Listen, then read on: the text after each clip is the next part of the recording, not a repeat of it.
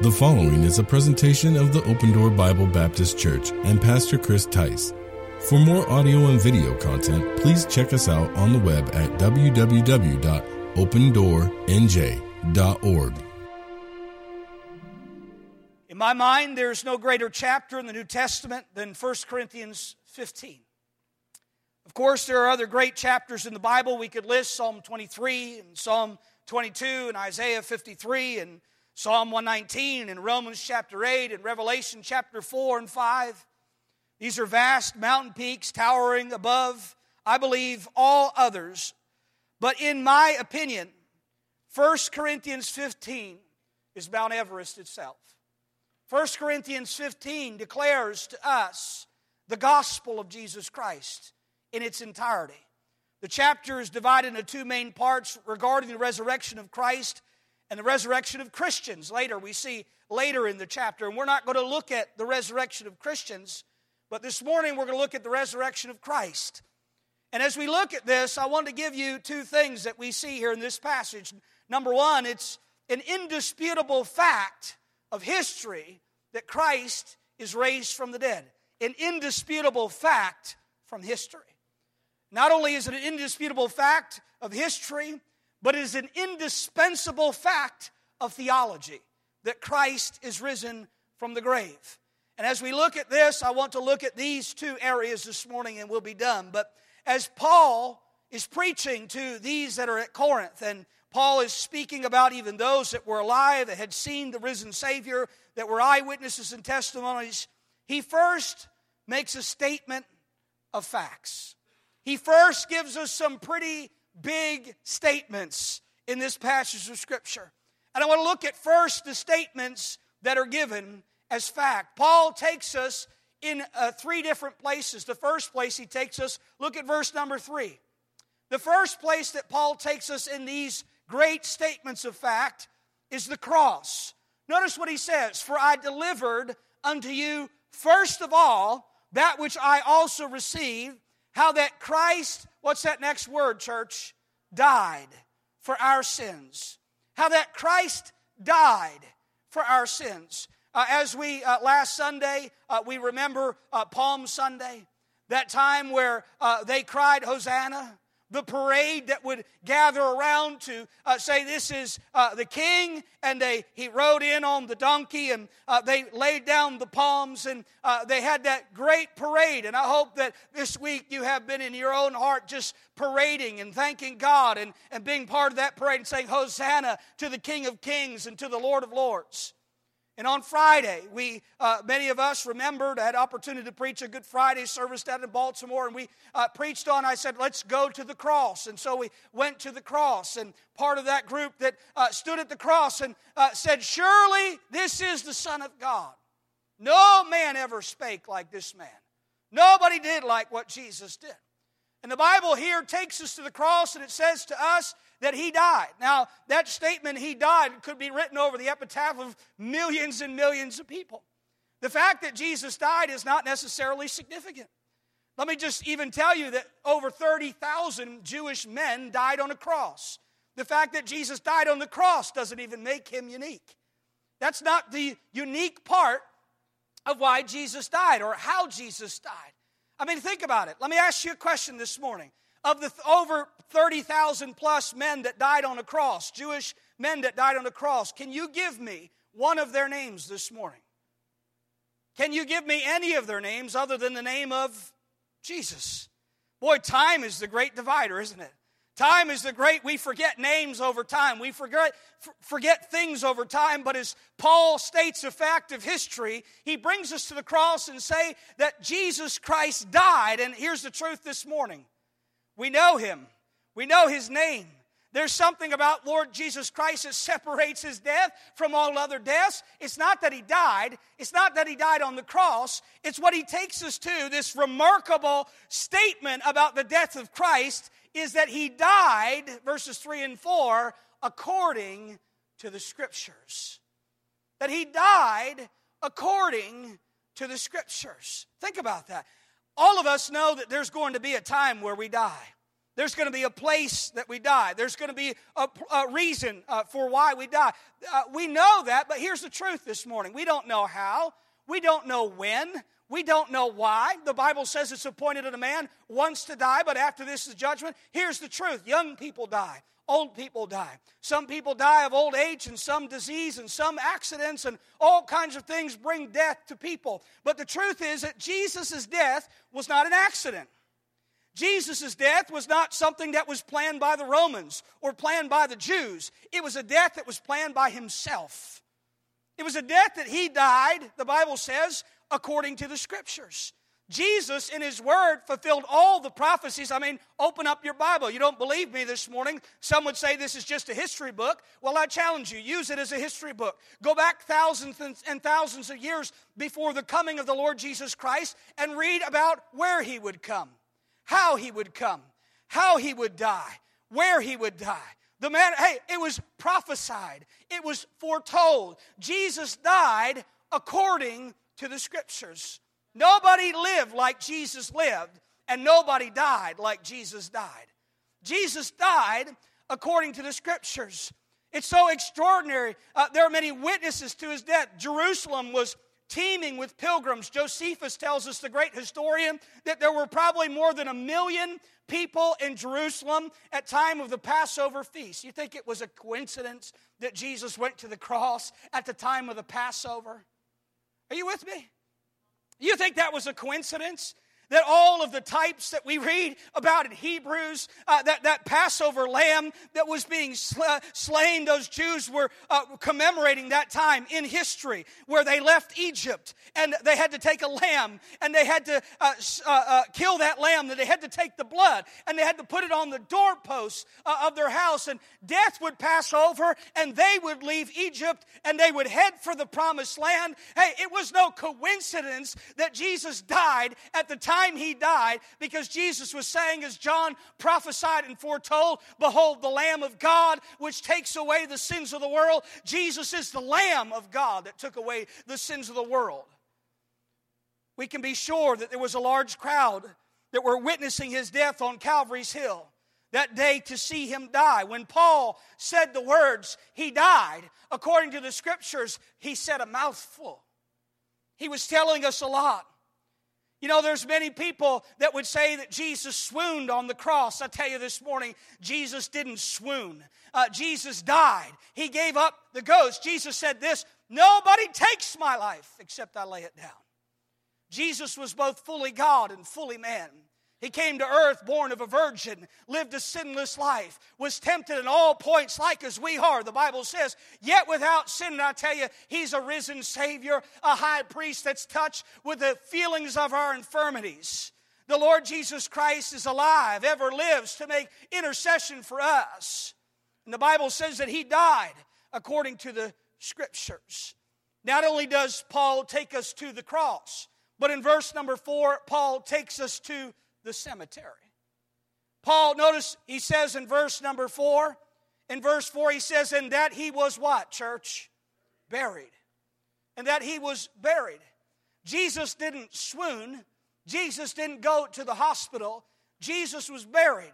Jesus was buried in the tomb. Historians tell us, and the Bible tells us, that his friend Nicodemus, that provided with Joseph of Arimathea, asked for the body of Christ, provided the spices, and took the body of Christ to a sepulcher, a borrowed tomb. That the tomb was closed. It was sealed by the imperial seal of the Roman governor. Guards were posted to make sure nobody tampered with the sepulcher, to make sure nobody could take the body. Why? Because they heard the words of Jesus. They heard. Jesus said, hey, listen, they're going to put this body in the grave. And for 3 days and 3 nights, as Jonah was in the belly of the whale, so will the Son of Man be in the heart of the earth. Hey, but listen, the Lord Jesus Christ will be raised from the dead on the 3rd day, he told his disciples. And listen, they even forgot, didn't they? On the 3rd day, some ladies were going to anoint the body of the Lord when they should have been going to rejoice at the fact that he was not there, that he was risen. Where were the disciples? They were hiding in doubts and in fears. But can I tell you, this was all done according to the Scriptures. The cemetery. Next, he takes us to the calendar. In verse number 4, it says that he was buried and that he rose again the third day, according to the Scriptures. What a day that was, amen? What a glorious day that was.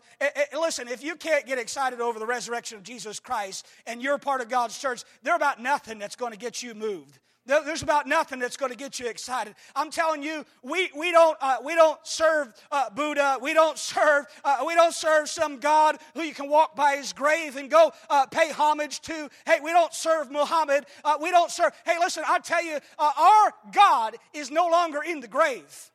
You can go to the tomb, but he's not there. You can't go pay homage in the cemetery to where Jesus Christ is laid, because he's alive and he lives forevermore.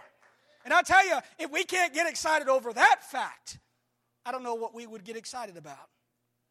He takes us to the calendar. God had circled this day on the calendar before time ever began, before the mystery of iniquity raised its head in the universe. God decided then that all three members of the Godhead would be involved in man's redemption. All the details, all the dates were settled in heaven. The Lord Jesus would enter into human life, and in cooperation with the Father and the Spirit would put the plan of redemption into effect. The date was circled for his death. The date was circled for his burial. But can I tell you, the date was circled for his resurrection. On the third day, he rose from the grave. Hey, that's what he tells us. This was no coincidence. This was no secret. This was not something he didn't want us to know. Hey, he said, hey, listen, I want you to know something. I want you to know that I rose from the grave so that you could believe, so that you could know God, so that you could be born again. When Jesus said it was finished on the cross, all of the sacrifice, the veil in the temple was rent in two from top to bottom. God said there's no more separation between you and me. You can come by the way. You can come by the truth. You can come have the life. Hey, listen, he that hath the Son of God hath life, and he that hath not the Son of God hath not life. Jesus Christ is the way. Jesus Christ is the truth. Jesus Christ is the life. Listen, that's not my opinion. That's a fact. That's a fact. No other king like our King. No other God like our God. No other king would give his life for the redemption of rebels, his wealth to become a welcome to the outcast. Jesus is that king, the King of glory, Son of the living God. Not just another king, not just another prophet, not just another teacher. He was the one the world had been waiting for, the one to deliver us from captivity, the Son of David and Abraham's chosen seed. He is the goal of the Mosaic law, God in the flesh. The Bible says, and the Word became flesh and dwelt among us.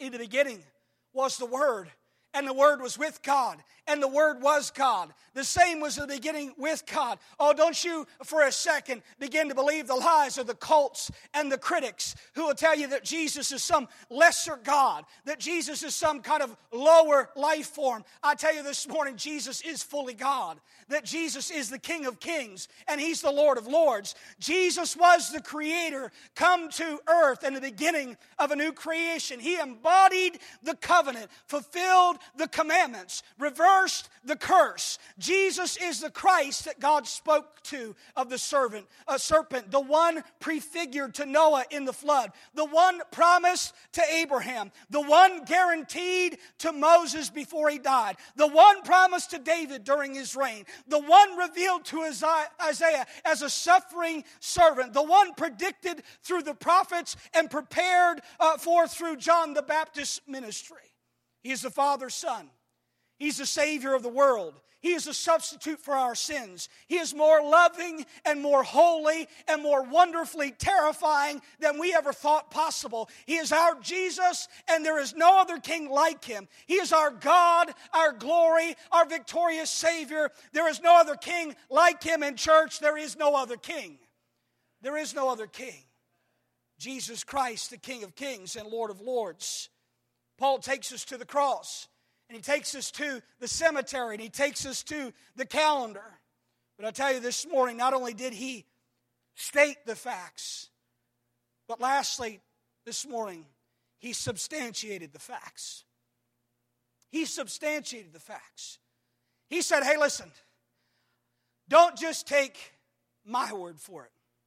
And listen, I'll join you with people that will say, oh, this is just a Bible. It's just a book written by men. It's just a history book. It's a good book. It's one that you can go to. Listen, you can't have it both ways. You can't have it both ways. Jesus is either the Son of God or he's the most horrific liar that ever lived. He is either all that he said he was or none of it. No good men walk around saying they're God. Good men don't do that. Jesus didn't pull punches. He didn't mince words when it came to his deity. He said, before Abraham was, I am. He said, I'm Jehovah God. Before Abraham was, I am. He said, I and the Father are one. If you've seen me, you've seen the Father. I tell you, Jesus wasn't mincing words. Hey, listen, those Jews knew what he was saying. They didn't take up stones to stone him because he was saying, kind of okay things, good things. He was declaring himself to be God in the flesh, and they knew it. Messiah, Yahweh, Jehovah. He said, that's me. I and the Father are one. Hey, listen, you cannot see God if you have not seen Jesus. You cannot know God if you have not known Jesus. You cannot, hey, listen, God translated himself to us, didn't he? We could have never understood the language. We could have never seen him face to face. We could have never stood before him. Hey, listen, other people tried. Other people attempted. Other people desired. Moses said, I want to see your face. And God said, you can't see my face. You'd never lived through it. I'll let you see a little bit of my glory. Hey, Isaiah saw God high and lifted up. He saw his train fill the temple. He bowed down on his face and he said, I can't see. I can't fully comprehend and understand. And can I tell you, Jesus Christ was the translation of God to humanity. We would have never understood God. Ever see things lost in translation? With Jesus, nothing is lost in translation. With Jesus, everything is understood. With Jesus, the full knowledge and the mystery of God and the manifold wisdom of God is unfolded to us so that we can know him, so that we can understand him. Hey, I'm saying this morning that maybe you just know God is cold and distant and quiet in a room where you burn some candles and wave some incense and blow some smoke. Maybe God's just a ritual to you. Maybe God's just a religion to you. But I can tell you this morning, Jesus didn't die a horrific death on the cross so you can continue in some cold, dead, ritualistic religion. Jesus came that you might have life and that you might have it more abundantly. He didn't come to call the righteous, but sinners to repentance, because there's none righteous, no, not one. There's none that doeth good, no, not one. Oh, the gospel's an affront to our pride, isn't it? It offends us because it tells us all that we're not good, that we all fall short. Come on, I like to, just like you do, feel a little bit better about myself. I put my Sunday best on, and here I am in church, and I'm the pastor. And I'm the pastor, and so I must be good. I tell you this morning, I'd slip into hell if it were not for the Lord Jesus Christ. I'd be dead in my trespasses and sins. There's nothing good about me except for the grace of God that is in me. I tell you, the Lord Jesus Christ came to save sinners. And as Paul, I can say this morning, I feel like I'm the chief of sinners. The worst of the sinners. The religionists will come away comparing ourselves among ourselves. Well, I'm not as bad as so-and-so. I try to be good. I try to help, and I try to do humanitarian things. I tell you, we all try, but we all fail, don't we? Because if we just break one of God's laws, we broke them all. You say, I haven't committed adultery. Jesus said, hey, listen, sir, if you ever looked on a woman to lust after her, you committed adultery in your heart. You said, I never murdered. Jesus said, hey, listen, sir, if you ever hated somebody, if you ever didn't forgive somebody, if you ever had aught in your heart towards somebody, you might as well murdered them. As far as God's concerned, we've committed all of the breakings of the law. As in Adam all die, but so in Christ shall all be made alive. He substantiates the fact. He says, hey, listen, you want to just go back and you need some proof, need some evidence? Come on, we don't just sit there and just say, oh, I believe what you say, Pastor. Don't take my word at it. Paul said, don't even just take his word. What did he say? Listen, he said it's deeper than that. It's greater than that. I got some eyewitnesses to bring before you. I want you to know that he was seen. He was seen, verse 5, by his friends. He was seen by his friends. Notice verse 5 tells us that he was seen of who? Cephas. You know who that is? Peter. It's Peter. Some of you knew that. Good job. Cephas is Peter. Hey, listen, Peter, Petros, little stone. It's to Peter that Jesus said, hey, I know that some people say I'm a prophet, and some people say I'm Elijah, and some people say I'm all these different people or a good teacher. But who do you say that I am? And Peter spoke those words that were given to him by the Holy Spirit of God. He said, thou art the Christ, the Son of the living God. Jesus said, flesh and blood hath not revealed this to you, but my Father which is in heaven. He said, hey, Peter, let me tell you something, little rock, little stone. You're just a little rock. You're just a little stone. But I'm the rock. And upon this rock I will build my church, and the gates of hell shall not prevail against it. Hey, listen, confidence in Peter? What did Peter do when Jesus got arrested? Peter went and stood by the fire and warmed himself with those enemies of God. And what did it, when they said, oh, I know, Peter, you were with him. You were one of his disciples. And Peter began to curse and say all kinds of words that he could say to get distance between him and Jesus. Hey, I don't want to go and be tried like he's tried. Hey, remember Peter who said, if you go to the cross, I'm going to the cross. But in that hour, what was Peter? Nothing but a denier. He denied him not once, not twice, but 3 times. And I tell you, remember old Peter went back to being a fisherman. And Jesus, after he rose from the dead, came and made a fire and cooked some fish and called Peter to the fireside and said, hey, Peter, remember me? Do you love me? Do you love me? He said, yes, Lord, I love you. He said, go do what I called you to do. Go feed the flock of God. And Peter later wrote those words in the book of 1 Peter. Feed the flock of God that is among you. He exhorted other pastors to do what Christ exhorted him to do. But can I tell you, after the resurrection, Jesus Christ was seen of Peter. He was seen. John put it this way, that which we have seen with our own eyes, which our hands have handled of the word of life. Listen, some people would say, oh, it's just opinion, the Bible. It's just a book, the Bible. No. Eyewitnesses who were alive at the time of the writing spoke about their encounter. But he doesn't stop with just one friend. He doesn't stop with just Peter. He says not only was he seen by the man who denied him, but he was seen by the men who he discipled. Look at verse number 5. He was seen of Cephas and then of the what? The 12. The men he discipled. They saw him. There could be no doubting their united testimony, even as we know the one that we call Doubting Thomas. Boy, he wasn't there when Jesus showed up the first time. And he didn't believe like a lot of people today don't believe the testimony of changed lives, those that have seen the resurrected Savior. Thomas said, I won't believe unless I see him myself. And in that moment, boy, Jesus came in. He came in that room and he said, hey, Thomas, you want to put your hands in the scars? They're still there.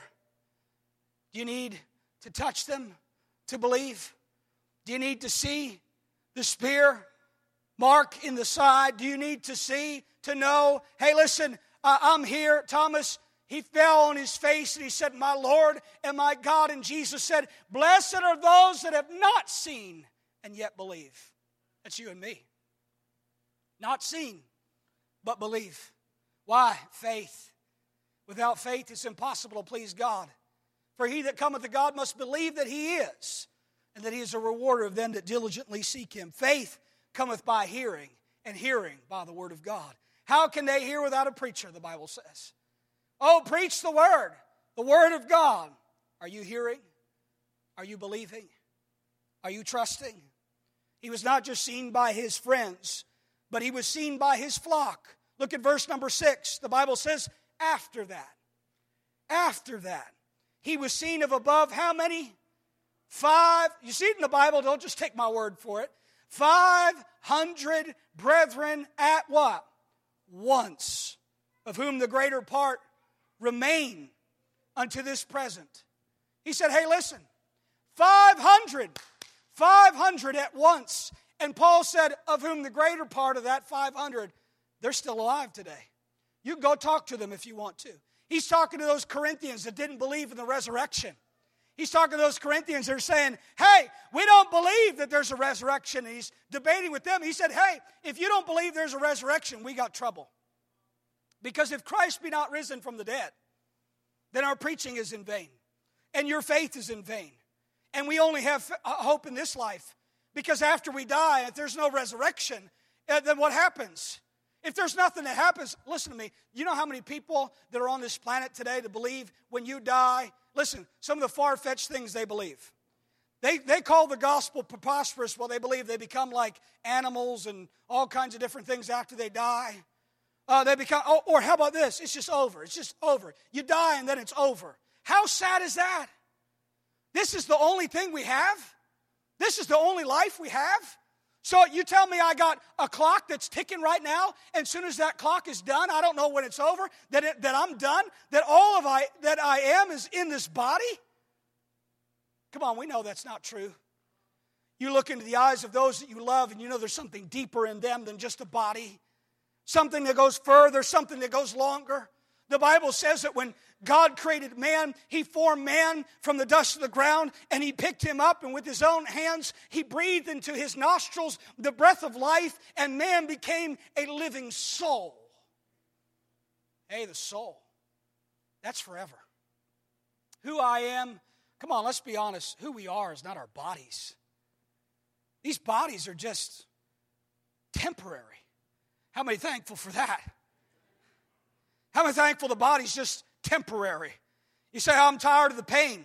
I'm tired of the hurt. I tell you, Jesus died on the cross to end the pain, to end the shame, to end the blame, to end it all. And in resurrection, we have victory because as Christ rise, He rose from the grave. And if we have hope only in this life, we're men most miserable. He was seen by His friends. He was seen, verse 7, by His family. Look at verse number 7, verse 8. Verse 7. After that, He was seen of who? James. The Lord had 4 half-brothers, James, Joseph, Simon, and Judas, and at least 3 sisters. None of them believed on Him, the Bible tells us, until after the resurrection. They didn't believe on Him. He was a prophet that had no respect in his own country. His own family didn't believe on Him. But I tell you, there was a time where Mary believed on Him. You know why? Because Mary was a sinner. And Mary needed to be saved. Yes, we're all sinners. There's not a single one of us that be a saint without the Lord Jesus Christ. And I tell you, you can be a saint and we can all be saints. And listen, I'm not talking about something to dangle around your neck. I'm something to hang on your eternity. Something that goes longer. Something that's better. Something that's not ritual but real. Something that's reality. He said his brothers, his own brothers believed. He was seen of James. Hey, listen, wouldn't his family know if he was a fake? Wouldn't his family know if he was a fake? I mean, wouldn't the cover-up, hey, listen, you know what? What I realize beyond everything else, I may be able to fool you, but I cannot fool that lady that's on the front row. I can't be a fake. She knows who I am. Those 4 kids that I have, I may be able to fool you, but I can't fool them. They know who I am. You know, Jesus wasn't fooling His family. They believed themselves. They saw Jesus resurrected. They saw Him die, but they saw Him resurrected. He was seen by His family. Notice verse number 7. He was seen by His followers. The Bible says He was seen, verse 7, of all the apostles. No doubt Matthias, who was later added to the 12. Probably James was one of them. Barnabas was there. He was seen by His family. He was seen by His followers. And then lastly, and we're done, He was seen by one more person. And Paul wraps it all up with these, substantiating the facts. He says this, I saw Him too. I saw Him too. Paul was on the road to Damascus. Paul was persecuting the church, the followers of the Lord Jesus Christ. Peter, he was persecuting. He was persecuting the church. He was locking them up. He stood, think about this. He stood over the body of Stephen as they stoned him to death for doing only what he would do for the rest of his life. Preach the gospel. Stephen was preaching, and as Stephen was being stoned, he looked up into heaven and said the words of the Lord Jesus, Father, forgive them. Father, forgive them. Stephen preaching the gospel, I wonder how that must have pricked his heart. We know it did because Jesus said it's hard for you to kick against the pricks. It's hard for you to go against the conviction that I brought to your life. And you know what Paul said this? He was not just seen by his friends and his followers and his family. He was seen by his foe, his enemy, his worst enemy. Paul made himself to be the worst enemy of Christianity. He said, I'm an enemy. I'm the one who persecuted the church. I'm the one who doubted his resurrection. But I saw him. I saw him. He's alive, and I've never been the same since. Hey, once I was blind, but now I can see. Once I was lost, but now I'm found. That's what Paul said. I used to be a persecutor, but now I'm a preacher. I used to persecute the church, but now I'm a preacher of the gospel of Jesus Christ. Listen, let me tell you, the one that tried to stamp out the story of the resurrection became the greatest preacher of the resurrection that ever walked the earth besides John the Baptist and Jesus Christ. Paul the Apostle. Paul, what did he do? Hey, listen, you know how many people have tried to burn this? You know how many people have tried to throw this away, tried to get rid of this? You know, on the media, they want to tell you who Jesus is. They want to tell you who he's not. They want you to help you find Jesus. Can I tell you, turn it all off, open this up, I'll help you find Jesus. He's right here. He is every bit what this says he is. And the critics have been for thousands and thousands of years.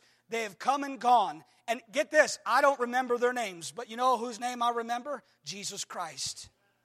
Because you can't step over Jesus. You know what Jesus says he is?